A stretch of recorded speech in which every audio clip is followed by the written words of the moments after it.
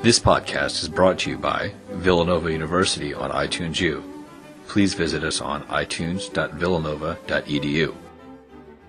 Thank you all for having me here. I'm really very appreciative that we do not have another snowstorm. I'm sick of snow. I don't know about the rest of you. It's really getting a little tiring. But I want to thank the Center for Peace and Justice Education for this gracious invitation. Everybody who participated, that long list of people that you read out, thank you all. I don't know who you all are. I can't remember that much because I got Pope Francis in the front of my brain right now. But thank you for having me here to be the MLK speaker. I should probably say as a disclaimer, even though that was a gracious introduction to my book, I should probably say why I'm always interested in Martin Luther King, and that is in part because my dissertation advisor many years ago is a King scholar, Lewis Baldwin of Vanderbilt, who just recently retired. And so I'm always interested in Martin Luther King and his impact on what is going on in today's world. And especially for this talk, because for me, this is something that puts together my two selves very well. One self is a African-American self who has a center in civil rights, and the other self is a Black Catholic.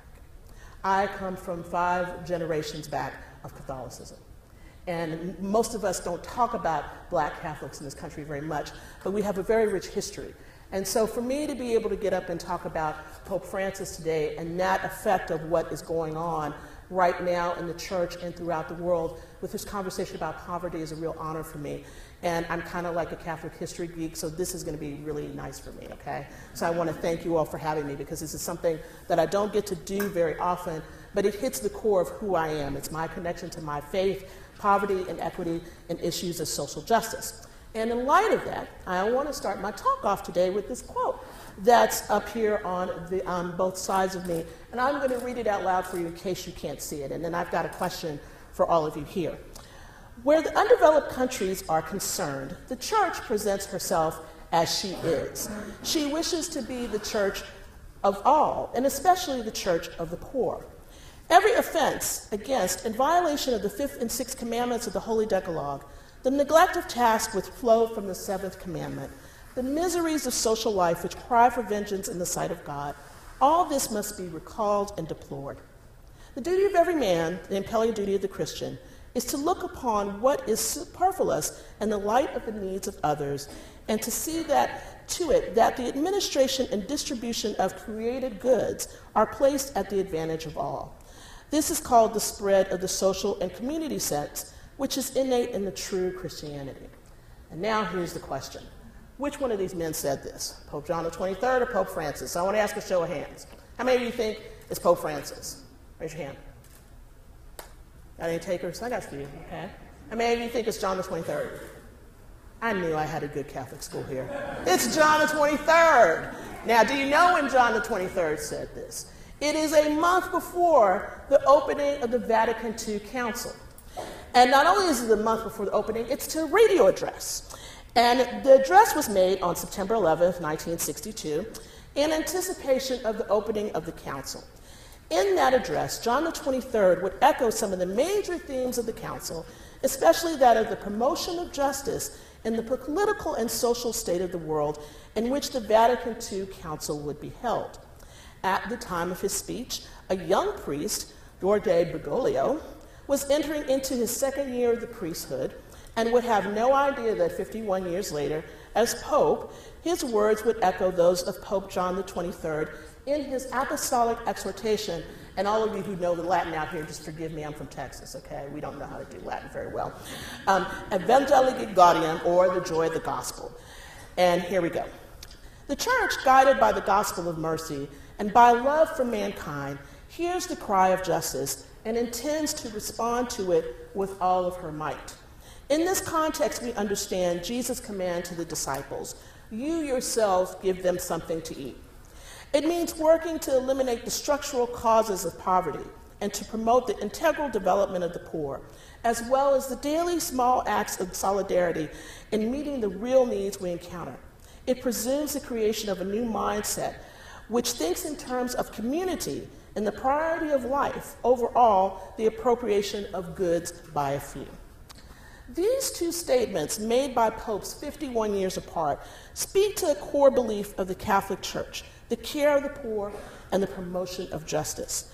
They represent a continuity that many, both inside and outside of the Catholic Church, have forgotten: care of the poor. And if you've seen any clips I've done recently on MSNBC, I've had one big statement to make, is that everybody is freaked out about what Pope Francis is saying because they forgot what a real Catholic sounds like. And one of my priest friends' mother asked, well, what does a real Catholic sound like? And I said, a real Catholic cares about the poor. A real Catholic cares about what justice is going on in the world.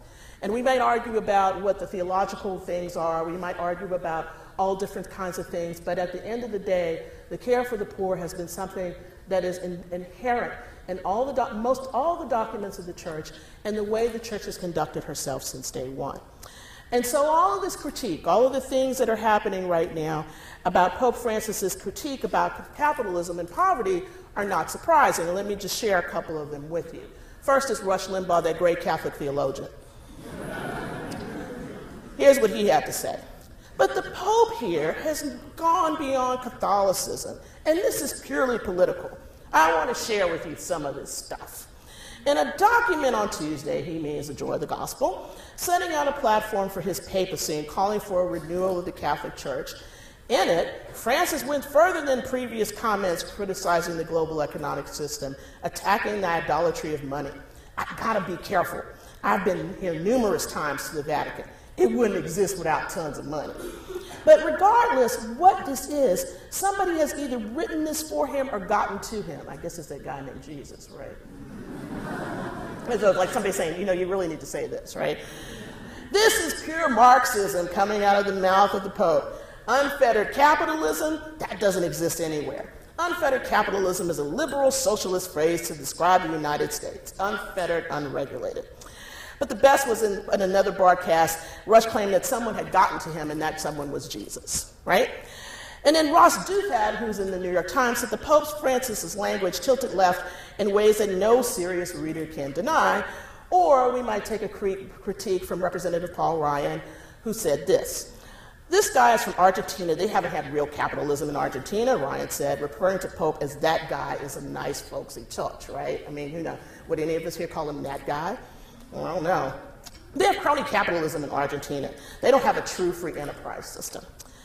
Now, the Pope, of course, always has a pithy rejoinder to his critics, and in La Stampa, he said a few days later, the Marxist ideology is wrong. But I've met many Marxists in my life who are good people, so I don't feel offended. Now, Pope Francis is a better person than I am, because I would probably want to take them on, but that's not the person he is. But these same criticisms were played another religious leader back in the 60s, and that leader is the Reverend Dr. Martin Luther King, who was always considered to be a communist by his detractors, who was concerned with issues of poverty. Martin Luther King, a progressive Baptist who started off being a National Baptist, but the denomination broke up because they couldn't agree about civil rights, was also concerned with issues of justice and poverty, but in a very intense way 5 months before his assassination.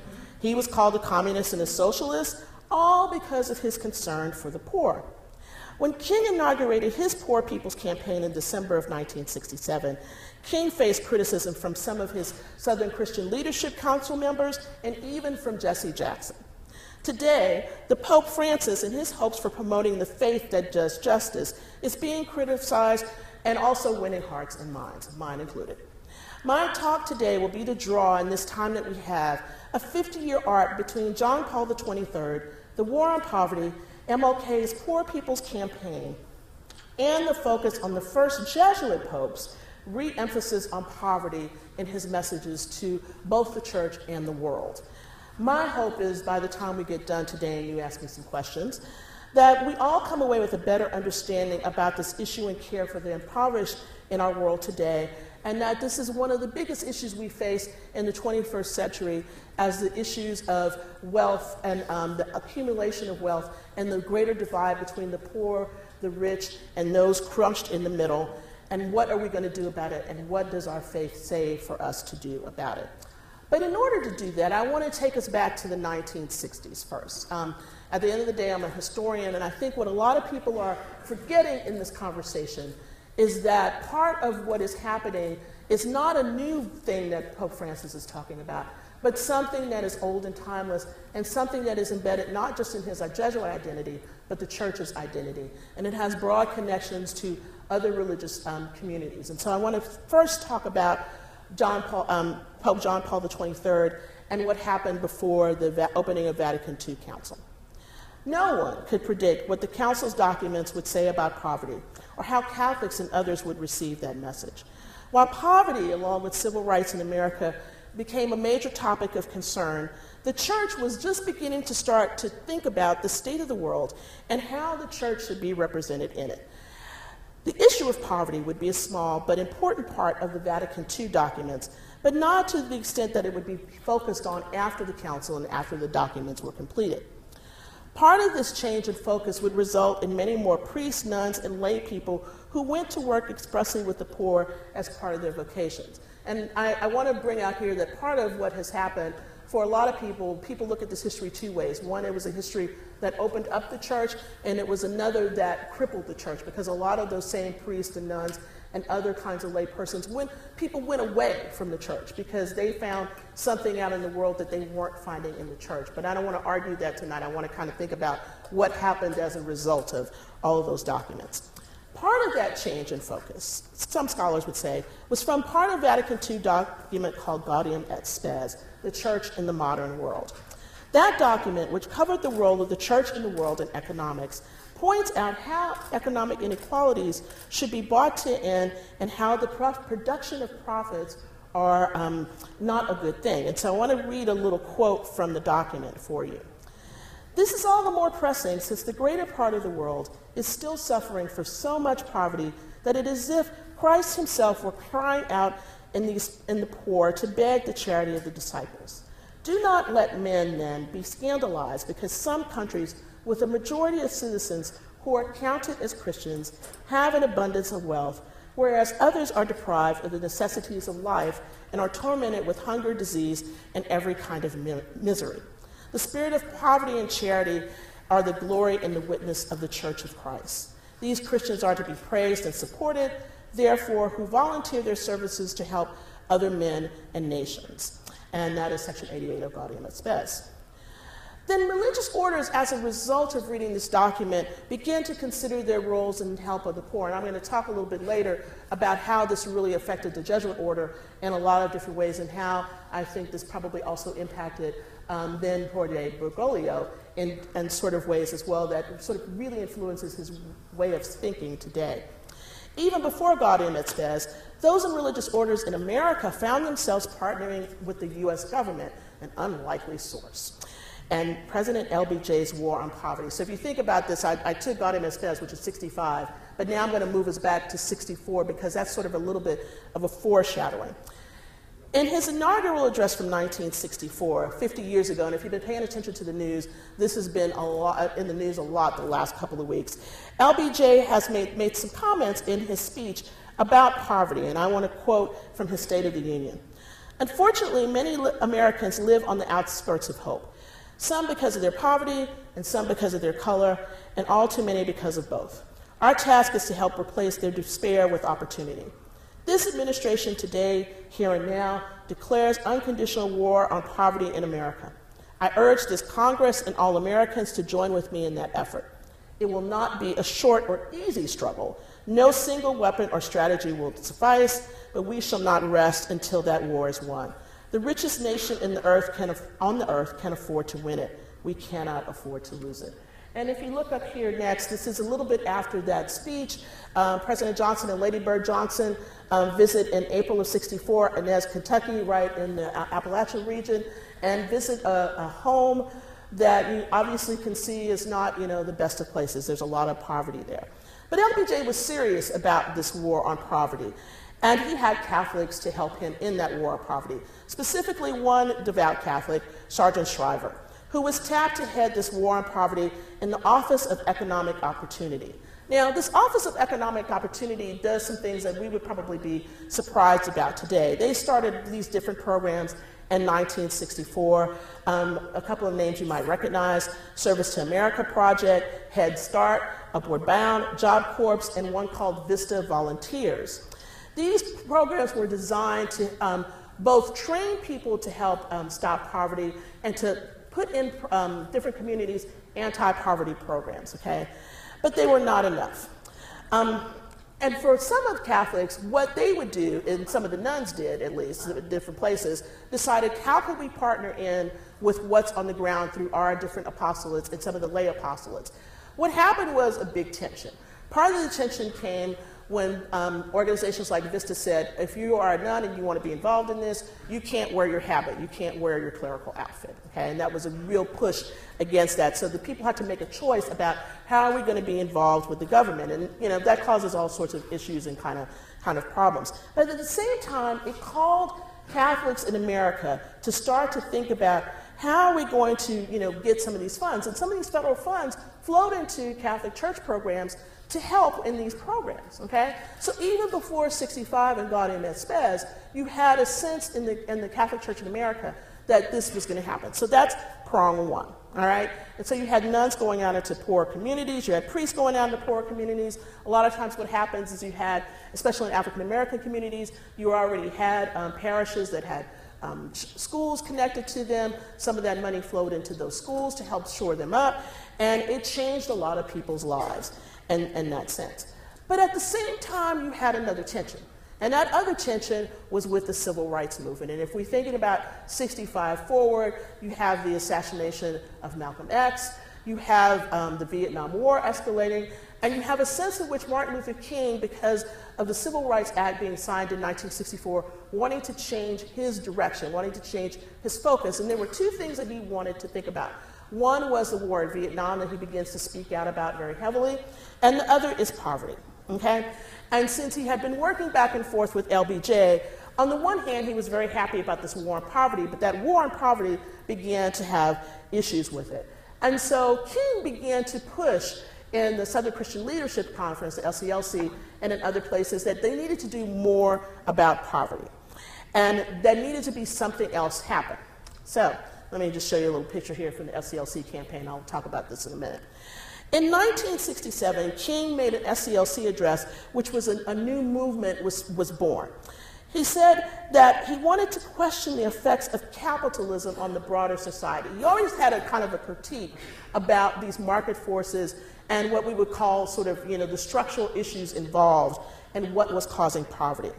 But for King, pushing away the vestiges of Jim Crow was not enough to bring equality for African Americans in American life. He knew confronting the inequalities of the economy would be a lasting way to ensure that the gains of the civil rights movement would remain. So one of the things that King asked about, which is a conversation we're having right now, is a higher minimum wage. And so this minimum wage conversation that you think is a new conversation is an old conversation, okay? And King would probably be very surprised if he were here right now that we're still having a conversation about it instead of moving it. So I just want to put that out to say that these issues of the past are very much issues of the present, okay? Now, King was about sort of thinking about how do we take on the restructuring of the whole of American society. It's not enough to talk about civil rights. We also have to talk about what capitalism is doing. And King's words in this particular speech that he gave to the SCLC were a stinging indictment of American society. And let me just read a little bit here. These are King's words. There are 40 million people here, and one day we must ask the question, why are there 40 million poor people in America? And when you begin to ask that question, you're raising a question about the economic system, about a broader distribution of wealth. When you ask that question, you begin to question the capitalistic economy. And I'm simply saying that more and more, we've got to begin to ask questions about the whole society. We are called upon to help the discouraged beggars in life's marketplace. But one day we must come to see that an edifice that produces beggars needs restructuring. It means that questions must be raised. And you see, my friends, when you begin to deal with this, you begin to ask the question, who owns the oil? You begin to ask the question, who owns the iron ore? You begin to ask the question, why is it that people have to pay water bills in a world that's 2/3 water? These are words that must be said. Asking these questions in King's position was dangerous. Now, if you don't know a lot about Martin Luther King, one of the things that we talk about now is the government spying on us. Trust me, they've been doing it for a long time. Okay, so nobody should be surprised about going to Greenwald. One of the ways that a lot of us learned about what King was doing was through the FBI redacted records, all the things that they did of the phone calls and everything else. So this move for King was a very dangerous move. Once you start talking about money, people get mad. Okay, and they get mad because they think you either want to take their money away or that you want to redistribute their money in a way that they don't like. Okay, much of the criticism that was leveled at King was couched in the terms of King's community thinking and talking about the redistribution of wealth and advocating for the poor. Okay, and you might imagine what word they probably called him. You're either communist or socialist because you want to redistribute something. Okay. Now, this focus on economics didn't come out of a vacuum, though. If you have to think about kinds of people who were involved in the civil rights movement during this time, you have people like Fannie Lou Hamer who were sharecropping. You have other people in the vast amount of poverty that you see, not just in the American South, but in the inner cities of the North. Okay? So this is something that for him is not just about regionality, it's about changing everything.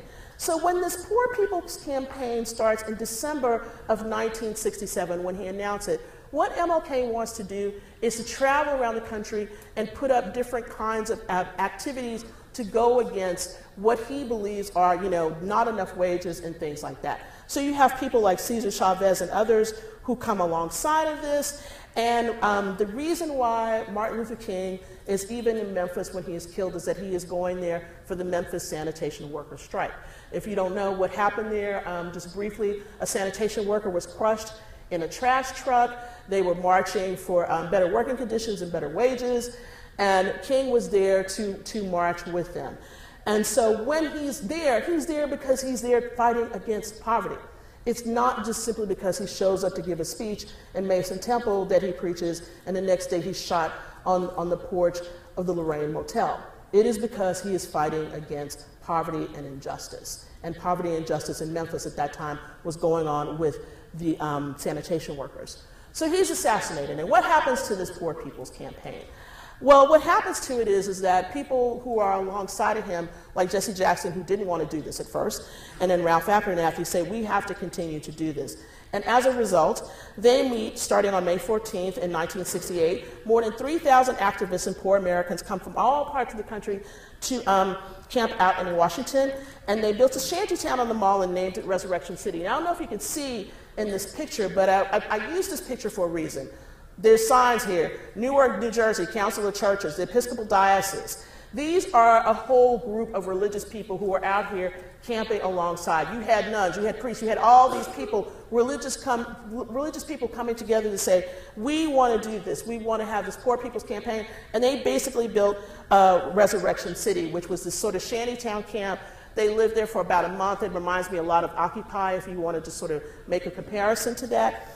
And it didn't work. They had really muddy rains for the last month. It got really bad, and it turned into a mess. But I want to put a pin there because at the same time all of this is happening, there's something else happening in the Catholic Church, in a specific part of the Catholic Church.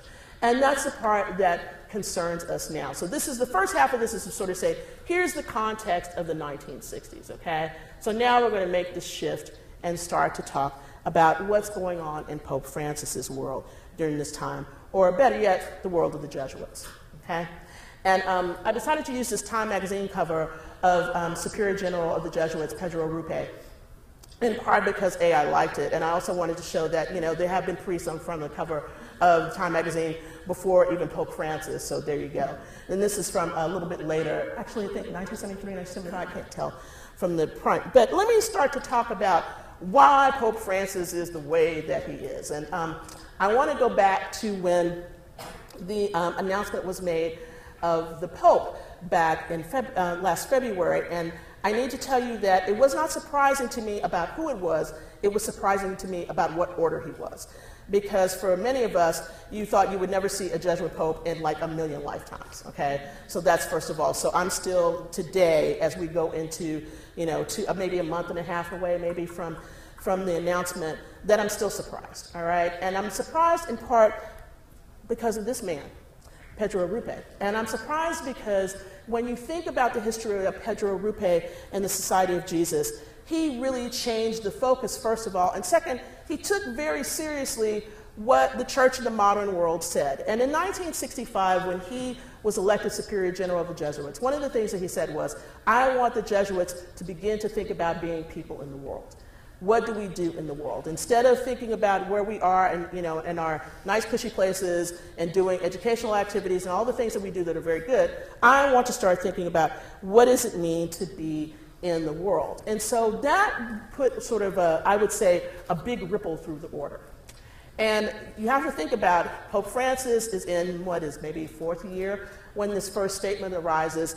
And about 3 years later, there's a very big thing that Pedro Rupe writes to the Jesuits in Latin America. And there's a phrase that all of you will probably know if you've had a little bit of contemporary Catholic history. When he wrote a letter to the Jesuits of Latin America in '68, he used a phrase called, we need to have the preferential option for the poor. Now, what does that mean? It says that we're not going to just think about, the poor, they're there, we got to do something with them. We need to prefer them over some other things that we are doing. We need to really think about what it means to have a preferential option for the poor. All of this made, if you put this together, this statement with the Church in the Modern World, what you begin to have is sort of like a rumbling in the church, and especially in this order. Because what you have in Latin America is bone-crushing poverty, okay?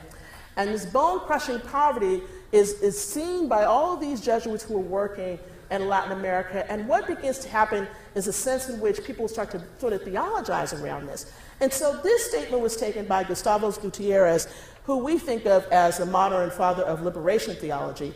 And he took that and sort of ran with it and said, we need to think about a theology of liberation, and that is going to be intrinsically about the poor. And I want to state 3 statements here that sort of are like your core nuggets about liberation theology. First, material poverty is never good, but an evil to be opposed. And to put it in the words of Gutierrez, it's not simply an occasion for charity, but a degrading force that denigrates human dignity and ought to be opposed and rejected. Second, poverty is not a result of fate or laziness. And can I just pause here and just say, this is one of the things that's killing me about the discourse in this nation right now, is that everybody talks about poverty as though it is your fault, and that is because you must have done something wrong or you're not working hard enough. That's just crap, okay? I need to just say that up front, and you can call me all kind of liberal Catholic you want to, but it really burns me up, and it is just antithetical to anything that is Christian, whether you consider yourself Christian, Catholic, otherwise, it just is wrong. It's due to structural injustices that privilege some while marginalizing others. Poverty is not inevitable. Collectively, the poor can organize and facilitate social change. Third, poverty is a complex reality and is not limited to its economic dimension. To be poor is to be insignificant. Poverty means an early and unjust death. Now, lots of things happen with this, with Gustavo Gutierrez's theology of liberation. One is you had some Marxism on the ground already in Latin America, and these things got folded into Marxist ideas, and for not just the Jesuits, but lots of priests and others in Latin America, this became a launching pad to start to think about how we're going to fight against poverty, okay? Some of that was in good ways, some of that was in bad ways, some of that we can debate about, okay?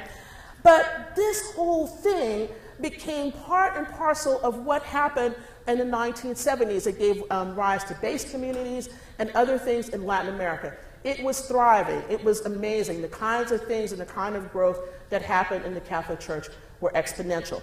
At the same time, however, there was an issue. And the issue was, do we continue to do this? And amongst the Jesuits, this was a big fight. So in this 32nd General Council, one of the things that happened was a very big argument when Pedro Rupe brought everybody together to talk about, the future of the Jesuits and what should we be thinking about in the midst of this liberation theology.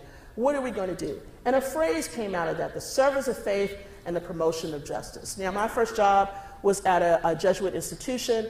I always value that because that is one of the core things that I think about is how do we serve the faith and how do we promote justice. But that was a radical idea in the early 1970s because you still have a church that is wrestling with this entire huge big document of Vatican II.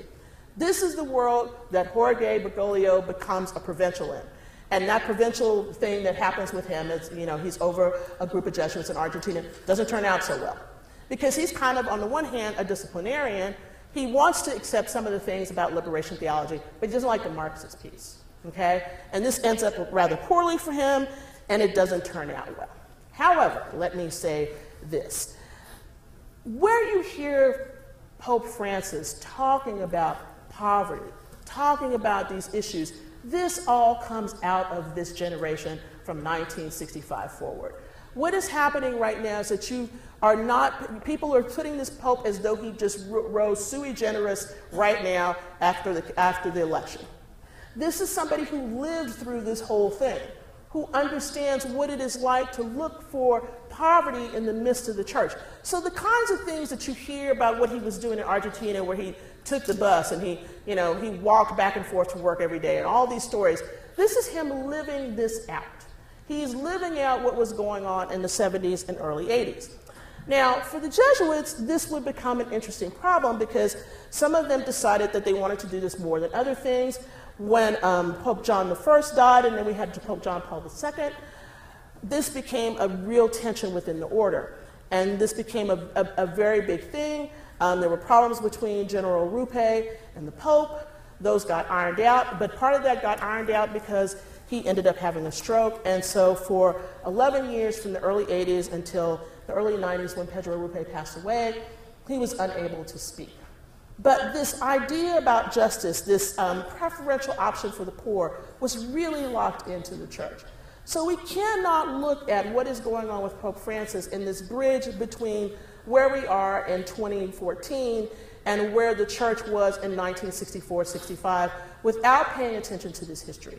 And this history is a really important thing when we understand when Pope Francis is about to be enthroned, what he has to say. And hopefully this is going to play as loud as it can.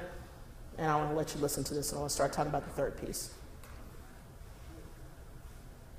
And I'll tell you what this is. Hopefully you'll be able to hear what he says in a minute. You know what that audio. Is there any more we can bring up audio on this? Hang on a second, I'll pause it. I don't want you to miss what he's going to say. I need to be louder.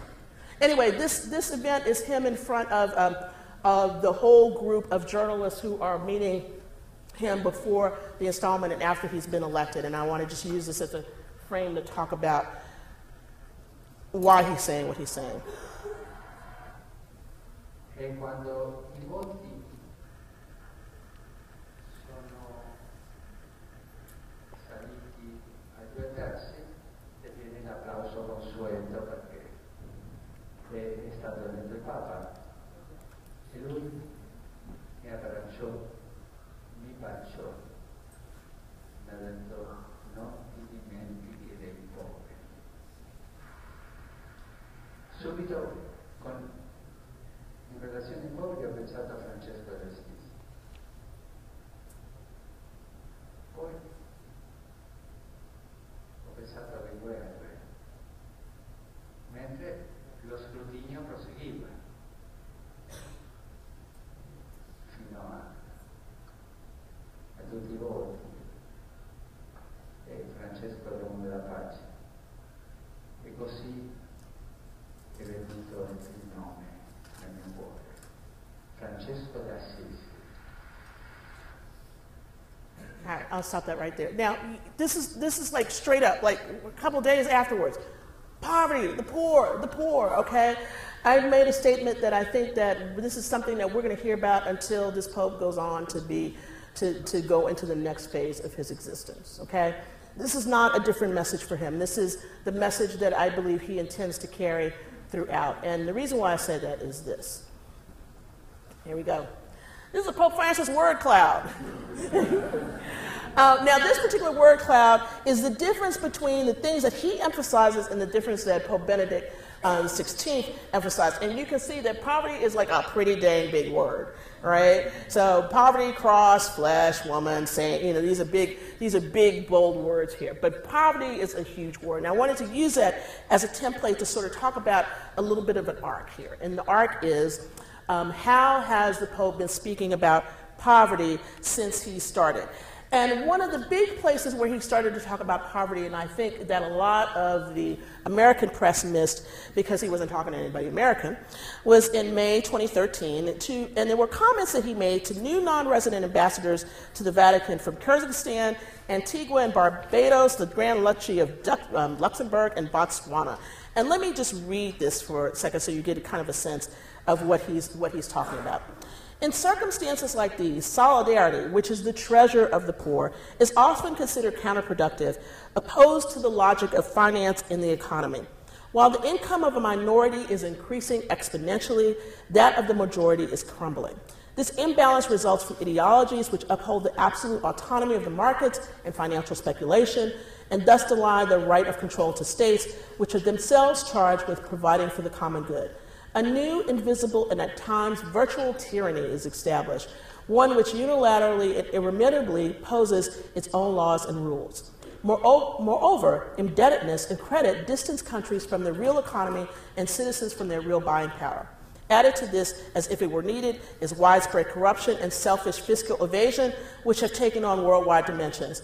The will to power and of possession have become limitless. Concealed behind this is a rejection of ethics, a rejection of God. That's a pretty powerful statement. And he's making this to these leaders, but every day, you know this if you pay attention to the Vatican, these statements are promulgated. And so there wasn't a lot of press about this. The European press talked about it a lot, but in America, nobody talked about it. But what I want to say is this. This is a pope who is about structural sin. This is not a pope who is about moral sin in the same way you have heard people talk about moral sin before. Now, what do I mean by that? What I mean by that is this. What Pope Francis is doing is restructuring the conversation, reordering the conversation. That is not to say that he does not care about immorality, personal sin, all of those kinds of things. It is that when you hear him make these statements about, I want to focus in on more on this stuff than this stuff, he is saying that I want to deal with the issues of structural sin. These are things that people talked about in the 60s and the early 70s. These are things that liberation theology talks about. It talks about the economic sins, the kinds of sinful structures, as it were, that create these kinds of inequities in the world. Let me go a little bit further. Let's go forward to talk about Evangelical Gaudium, because I'm watching my time and I want to make sure that you have time to talk about this. Every month, I cannot tell you how many times that I've listened to him, and I knew we were only going to have enough time to deal with some things. I'm happy to answer lots of questions afterwards. One of the things that has struck me is that almost in every major speech, almost in every major thing that he has written, there is an issue of poverty and an issue of sinful structures. And one of the reasons why everybody got on the joy of the gospel so much is that they thought it was going to be one of those normal statements. If you think about when we have statements that come out of the Vatican, either papal bulls or whatever they might be, the world sort of pays attention. But a lot of people paid attention because this was the first real statement that the Pope had made. It was supposed to be about evangelization in the church, and most of it really is. But if you're going to evangelize people, you also have to talk about what's bad. So let me just read a couple of these very quickly, and I want to talk about this. And this first one I want to talk about especially because it hit home to me. Can we continue to stand by when food is thrown away while people are starving? This is a case of inequity. Today, everything comes under the laws of competition and the survival of the fittest, where the powerful feed upon the powerless. As a consequence, masses of people find themselves excluded and marginalized, without work, without possibilities, without any means of escape. When I first read the document when it was released, I was really struck by this for two reasons. One, as a person who ends up buying more food than I often need, I end up throwing things away, and I instantly got convicted. I can't tell you the last time that a pope said something, I got convicted. So I knew that it was like, this is the real deal, and this man is like getting to me. And I admit that in front of you because I can be an academic and I can be hard about things or whatever, but it was like a sword pierced my heart because I care about people who don't have things to eat, and it made me have to focus in on myself. It made me have to think about, what am I doing here? What am I not doing right? How am I wasteful? How am I thinking about things that I shouldn't be doing, or things I don't even need to buy that just go moldy in the refrigerator? So that, it might seem like a little thing, but think about if I multiply this by everybody in this room. What might you not do? What might we save? What might somebody be able to eat as a result? But the other part of the statement is really important. This little place where he says survival of the fittest. This is where I get to be a historian. In the 19th century, there was something, we talk about Darwinism, but there was also social Darwinism. And that it was this sort of way in which people thought that, well, if you just didn't make it, it's too damn bad. That's what we have right now. We have a social Darwinism going on. We have a social Darwinism that says, if you don't have enough money, that's too bad. If you can't find work, if you're unemployed for how many weeks it is, more than 52 weeks and you can't find a job, that's just too bad. So the Pope is really starting to get out of these, into these very deep statements. Let me just read the second one, or actually let me skip over and read the last one because I want to make sure we have time for questions. The worship of the ancient golden calf has returned in a new and ruthless guise in the idolatry of money and the dictatorship of an impersonal economy lacking a truly human purpose. The worldwide crisis affecting finance and the economy lays bare the imbalances and, above all, their lack of real concern for human beings. Man is reduced to one of his needs alone, consumption. And so this is about extreme consumption. This is about the consumption of the world where some have many resources and others don't have resources. And so what the Pope is trying to do is reorient the conversation. I think he is going to continue to be relentless about this. And I can't remember the last time I saw Pope did something like this. This is from the World Economic Forum last week at Davos. He sent a whole statement to them. And this was part of the statement. I ask you to ensure that humanity is served by wealth and not ruled by it. Now, this is pretty powerful. When you have a Pope sending a whole statement, it's a huge speech, and I'm not going to have time to go over this because I'm careful about the time we have here, that the fact that he cares to speak to the Economic Forum at Davos, granted, Bono's there and he's looking real cool in his sunglasses, but that the Pope would make a statement means something very different. And that statement doesn't go to the world. It's happening to the interior of the church right now. One of the things that just happened is this whole restructuring of the Vatican Bank. That has been a notoriously bad organization with lots of money laundering going on. They just arrested a Monsignor last week. They used to call him Monsignor 500 because he would have nothing but 500 euro notes in his wallet. That's kind of not cool. They just changed, he just actually changed for the cardinals who were in charge of the Vatican Bank. He switched them out. He is not just about thinking about this in the external, he is thinking about it in the internal. So this is someone who is concerned about the structures of injustice. This is not just some fairy talk about, oh, it's the poor, or what some people have said is this is him just being, he doesn't know what he's talking about. He knows exactly what he's talking about. And moreover, he's trying to do something very different about it. So what does all of this mean? I think what this means is that what Pope Francis is focusing in on is this new way to think about a poor people's campaign for the 21st century. How do we help the poor in the 21st century? One way you do that is to begin to call out the sinful structures that cause the poverty in the first place. And that is a very hard place to be, because he's saying that we're not going to be this church that is going to retreat behind a wall. We are going to be a church that speaks out in the modern world. Someone said, and I can't claim this as my own statement, but I really agree with them, that this Pope is probably the best bridge that we had to Vatican II. So in other words, this might be the moment where we begin to see not just these kinds of changes that make people very nervous about liturgy and sexuality and all these things. That's not it. This may be the moment where we start to say, how do we speak these timeless truths about what did Jesus want us to do to a modern world that needs to hear them? And so in that sense, I'm very heartened by all of the things that Francis is saying. But how does that really apply to us? Why should you care? You came to hear a talk that was about social justice and everything else. And what I'm going to say to you is this. One is, you need to pay attention to what he's saying. It's very difficult to sort of want to think about, in your world every day when you're trying to get your homework done and all this other stuff. And I know I'm giving it to people at Penn, all right? How do we listen to that different voice? But that voice of difference is a voice that can really affect you. Whether you decide to go into, Jesuit relief or Catholic relief services, you decide to do something over spring break that works with poverty, whether you decide to dedicate your life to it, start to think about how you engage in this structural mess that is causing poverty in this world. How do we all engage in that every day? How do we prop up these structures with just the things that we think about we do every day? So we have to start on a micro level. How do we think about that? The second is how do you think about the ways in which you can be inspired by this. And I'm going to close with one of the things that Pope Francis said at the beginning of the week, and he talked about Pedro Arrupe. It was the beginning of January. And he talked about Father Arrupe sitting on the floor and praying in Japanese style. Now, there was a reason why he prayed in Japanese style. What a lot of people don't know about Pedro Arrupe was that he was in Japan when the bomb was dropped on Hiroshima. And one of the things that happened was, as a result, they took care of a lot of the people who were there. It helped him to be able to sort of see that he could care for the same people who had imprisoned him not that long, for about 8 or 9 months, before he was able to be let out of prison in Japan, okay, because they thought he was doing spying when he really wasn't.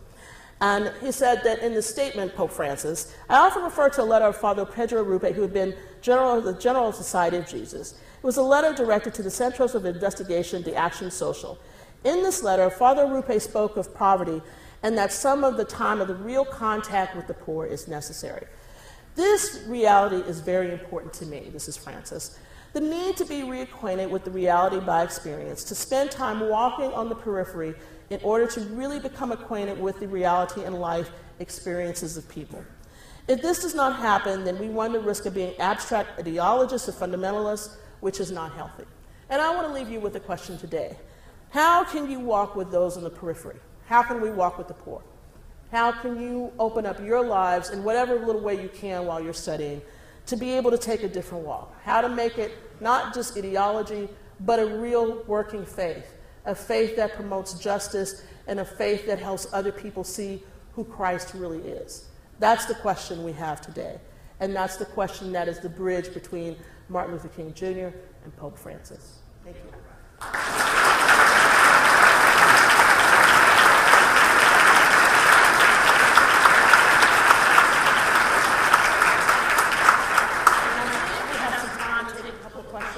Somebody else is going to run this, so I think you can come up to the microphone. Is that how we want to do it?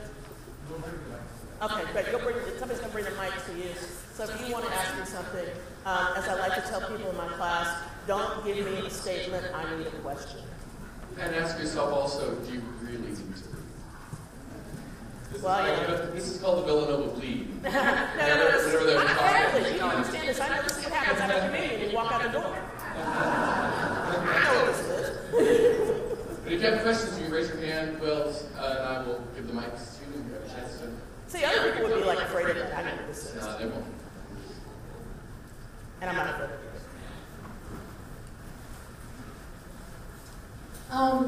We've addressed this in different talks throughout the year, but one of the reasons why people fear when people are talking about redistribution of riches is because they feel like they're going to have to give up privileges, and a lot of people don't want to do that. What do you think would be the stance regarding, like, how do you get people to want to help when it might imply having to give up some privileges? Well, I mean, I think one of the things is, and I thank you for your question, because I think this is a really good place to say, whenever people think about the word redistribution, they think, you're going to take away from me to give to somebody who's not worthy. And that's not what that is. What it is to start to think about, how can we think about having more equity? Okay, so I want to talk about this in an American context. One way we can think about more equity is a just wage, a just working wage. If you have, let me talk about, what happened to a lot of my friends who, when they worked their way during college, if you were a waitress, you only made $2.25 an hour because your tips were supposed to do that. That's not a just wage. Okay, so if you don't get tips, you don't do that. So it's not about redistribution. It's like we're going to take away from the rich and give to the poor, like the guy from Home Depot who's really mad right now who didn't want to give money to the Cardinal in New York to make to do St. Patrick's, because he's like, I think this Pope doesn't really like the rich. It's not about a question of liking the rich. It's a question of how can we be fair? How can we be just? How can we begin to look at these systems that are unfair? For instance, let's think about mortgages. People sold these unfair mortgages and made tons of money, and people ended up underwater in houses. They sold you a $400,000 house that was only worth $150,000. You're in the hole for $350,000, whatever it is, or $250,000. So this is unjust, and they knew it was unjust, but they did it anyway. So we live in a system right now where a person who steals a loaf of bread is going to get more time than somebody at J.P. Morgan, who sold billions. So this is where this reorientation of thinking begins, and this is where I also say that if you know your Catholic Church teaching, it's not about sort of this thing of we want to do something Marxist and take away and do all this other stuff. That's not what he's saying. What he's saying is that we really have to look at these systems and begin to think about the ways in which they inherently favor the rich. Because sometimes the rich are just always going to be rich. If you know how to make money, you'll make money. You know, that's not the question. The question really is that if you're going to be rich, there are people who are philanthropists who are rich that keep making more money, right? And why do they keep making more money? Because they know how to make it, right? But if you come from a third generation family of, somebody who was an immigrant family that came into this country, you tried to get up by your bootstraps, you don't have land, you don't have an inheritance, you don't have wealth, and you stay in that same place, what can we do to change that person's life? Well, they might be able to, if we give some money to a school, that might change 100 kids' lives that would not go to college and end up going to college. That's a different kind of redistribution. And in America, if you give that money, it's a tax break. So this is where you have to stop listening to this language, because that language is going to kill you. It will tear your soul out, because all you'll think is, this is what somebody else wants from me. And it's not, how much can I give so that I'll have, it's a reciprocity thing. Trust me, you give, you get more. You just do. It might not be money, but you'll get something else. Sorry, I preach. I don't want to be a priest, but I preach.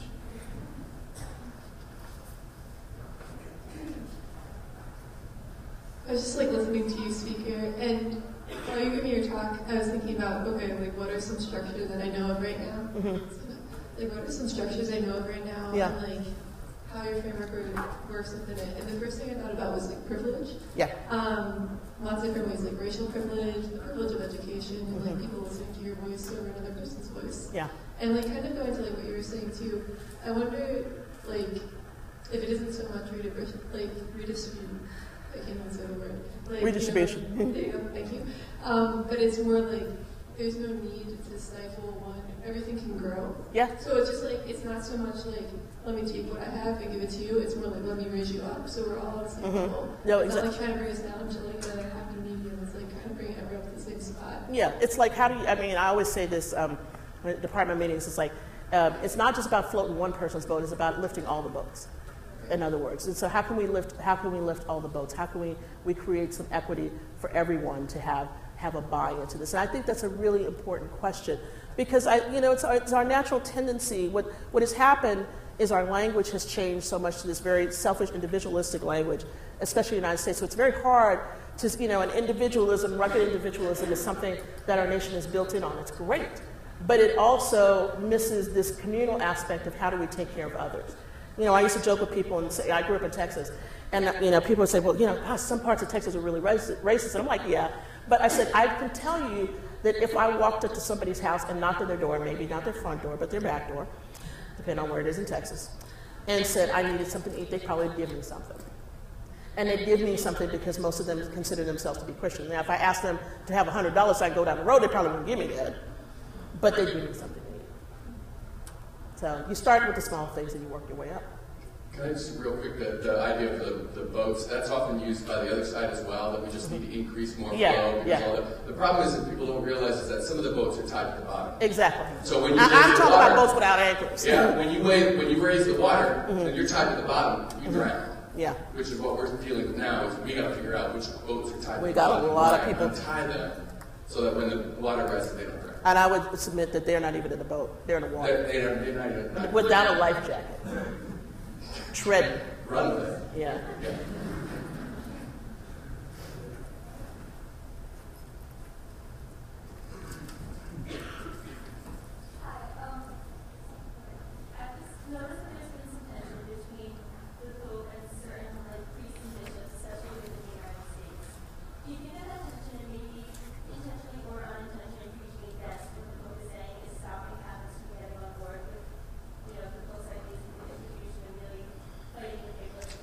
So I'm going to give you a little brief history. What I think happened, and this is me speaking from a political point of view, okay, so just bear with me, is that the Conference of Catholic Bishops in 1988, I believe it was, had a great statement about poverty and economics and everything else. That was wonderful. And then in the 90s, something happened. It was called the Culture War. And everybody sort of bought into that and started getting into it. And you had a statement called Evangelicals and Catholics Together, which was a great statement. But what happened was that the more that the bishops got involved in culture war issues as opposed to these general issues about immigration and all these other things, and they've always been doing that stuff, it's that the message got busted, you know? So from 2008 forward, what I think has happened is we're on this side of, you know, it's been a message about moral issues, you know, contraception, religious freedom, birth control, all this stuff, you know, and that has gone to the exclusivity of everything. You know, in other words, if you think about the Youth Conference of Catholic Bishops, that's what I think about. I don't think about this other stuff that I know that they really have a history for. And that's also about a long-term history about who gets appointed, who doesn't get appointed, that sort of things. And so when you hear this Pope say, I'm not into these clerical kinds of things, you need to be a servant, blah, blah, blah, one thing is he's saying that directly to them. And he's saying, I need you to straighten up. All this stuff is over. Stop yelling at people and start loving some people. Basically, that's the short form version. So that's one. And the other piece of this is about what are the, you know, the valences that Catholic bishops have to deal with here. And so I'm interested now to see how this conversation is going to change with the conference and how maybe we can get back to, you know, some really important things like immigration that are crucial to Catholic church life in this country. Poverty would be one, but it's going to take some time because I think it's going to be really hard for them when they've been waging one kind of a thing, you know, to sort of retack and realize, oh shoot, I'm supposed to be doing this other thing too. So yeah, it's a battle, but that battle has an arc of history to it, and there's some different reasons why it went more one way and not the other.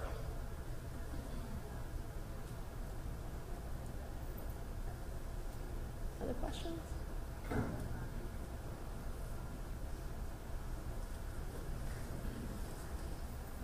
Hi, thank you for coming.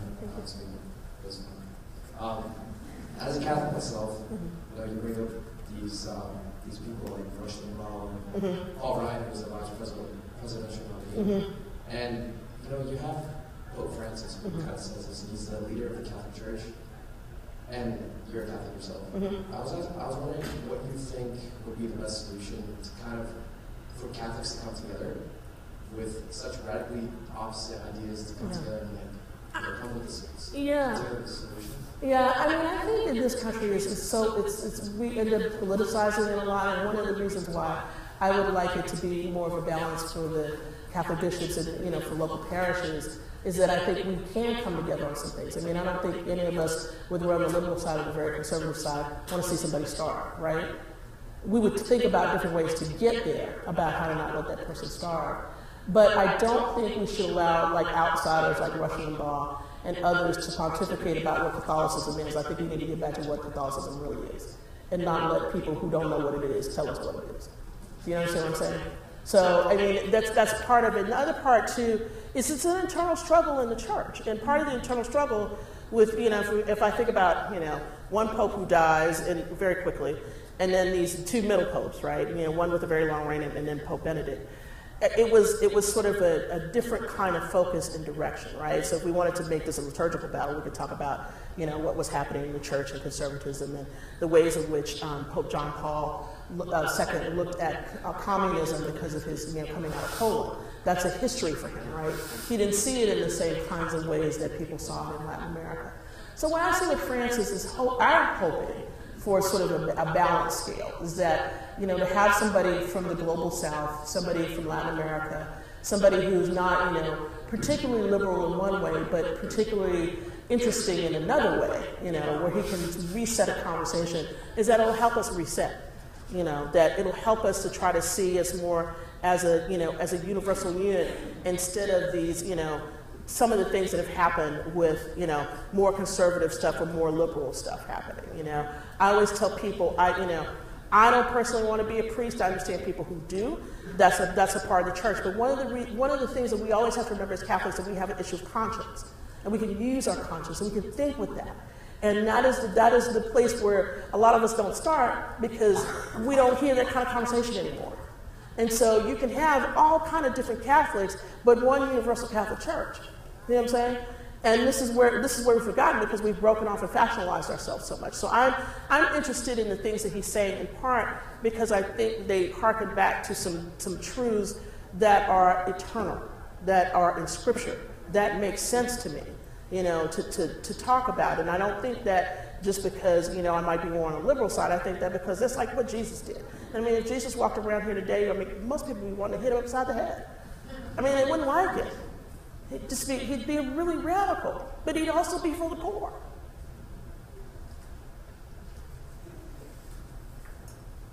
Hi. I just had a question about how you felt with a Catholic figurehead representing the message, like be there for the poor, do what's right, all of that. But I think it's interesting to think about the restrictions that come with a Catholic figurehead representing the global message, one that might be spearheaded by Christianity or other religions, but it's not in any way limited to. So how would you feel, I guess, describing the way to get such a message headed by a Catholic figurehead to be something that's more global, someone who might not necessarily identify with Catholicism, someone who might not necessarily have the right set of morals. And I would guess that oftentimes the people at the top of like corporations, for example, who are taking advantage of money or taking advantage of the poor may not necessarily identify with Catholic ideals. Like, how would you... how do I think it's supposed to affect them? Not necessarily just affect them, but just the dissemination of the message that even though it's very much Catholic, like showing their your like just dedication to the poor, it's also a human issue. Yes, absolutely. I mean, I think that he has something to say for atheists right now, honestly. I mean, I just do. I mean, you can take this in the most humanistic way possible and just say poverty does not help us. You leave God out of it. Okay, it doesn't help a nation, it doesn't help anybody grow, it doesn't help kids. I mean, all the things you can be concerned about without having any deity involved. Okay, so when I say this, I'm saying this from two ways. One is that, you know, it doesn't matter to me whether people believe or not. That's immaterial. The second piece of it is like, he's the Pope. Come on, you can't, you know, like the voice he has is like you can just get out there and say whatever you want. And so people might look at this and go, and this is what gets said to me a lot on places like Twitter and Facebook. Well, you know, there's all this stuff wrong with the Catholic Church and blah, blah, blah, blah, blah. I'm like, yeah, but, you know, finally we have somebody who's speaking with clarity about something. And you can't just be a hypocrite and say it. Do you know what I mean? You can't be hypocritical and say, you know, well, I just want a pure church and I want this and I want that, and then you don't care about any of those other people and you don't care about what's going on in the world. I think that there are lots of people who can say this. I hope that he's not the only person that says this. And I also think that, you know, and I'm thinking about you being young, you don't know this, but I mean, one of the things that the Catholic Church does that nobody sees is have interreligious and ecumenical dialogues. They're talking to people all the time. They're talking to Pentecostals, they're talking to Baptists, they're talking to Lutherans, they're talking to Muslims, they're talking to Jews. They are having conversations. And so they're conversations that, you know, you in this room will never hear about, and you don't want to read that boring stuff anyway. But these are the places where people are meeting together to talk about this. And I think, you know, Muslims care just about poverty just like we do, like a Catholic would. And so do Jews, and so do Jains, and so do Buddhists. And, you know, there's poverty, and how are we going to deal with this? How are we going to deal with these issues?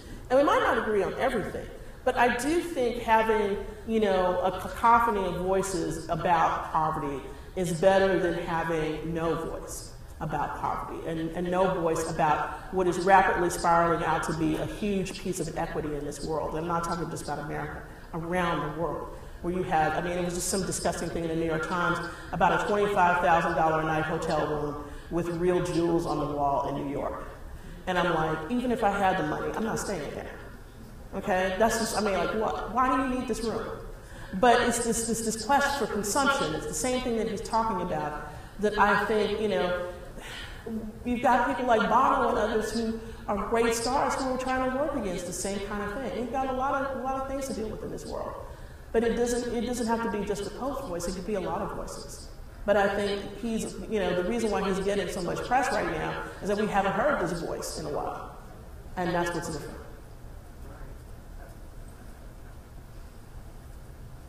We'll take one more. Two. I saw two hands go, please. That's my side. It's our side.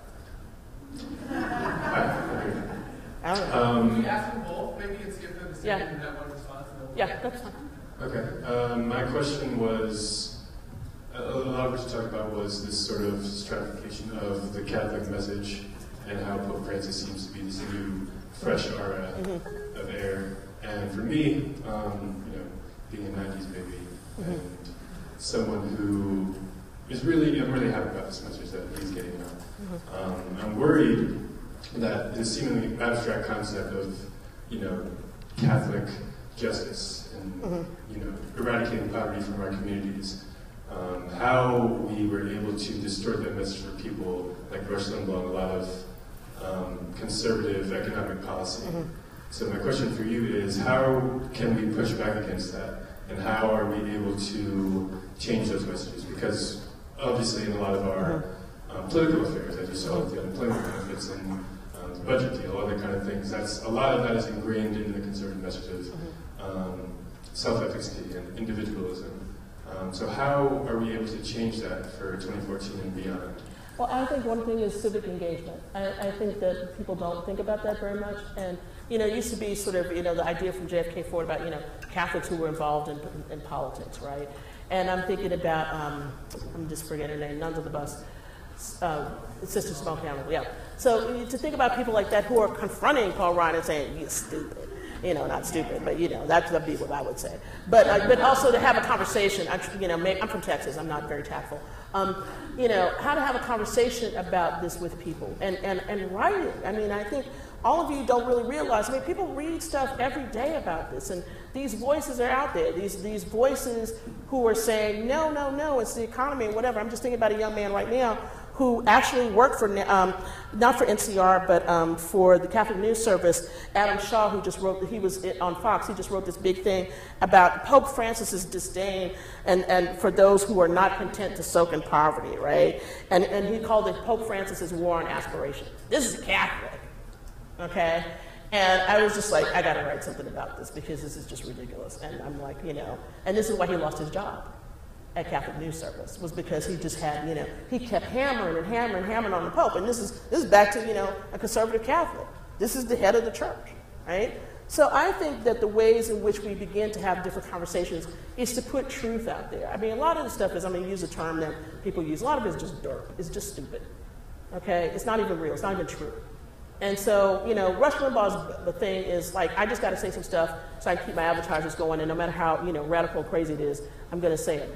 When we begin to speak truth instead of lies, that changes things. And so many of us are content to listen to a lie instead of the truth. And so I think the way to do that is to be able to begin to educate yourself about what is real, what is true, what is just, and become active in all the ways that you can. And the last question somebody had over. How do you think it's possible to incite people to fight for the poor and against these injustices of these social, economic statuses when many people are so quick to just deem that the poor are lazy and undeserving? Yeah, I think they have to sort of start to take a look at what their backgrounds are and realize that maybe they weren't always rich. I think a lot of people have this perception that they get things that they need for the parents and they get the credit cards and I must be rich. And the moment your parents don't have a job anymore, people, and like the money goes away, they can't play for Villanova and you don't have a scholarship, oops, you're gonna be poor. Okay? And so I think that there's an experience of, what the Pope said in that last that thing I talked about from Arupe is being on the margins. You need to start to see what people are on the margins. Look, this is Philadelphia. There is so much poverty around. You just, drive a few places. You will see it. Go to Kensington.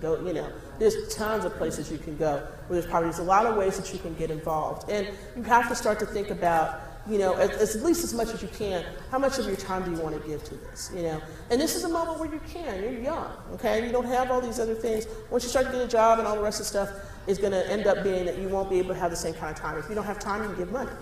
You can do certain kinds of things. And if you want to encourage other people, befriend somebody who's lost their job and see how hard it is to get another one. I think a lot of people live in a bubble. You don't know anything outside of that bubble, and everybody in the bubble looks like you.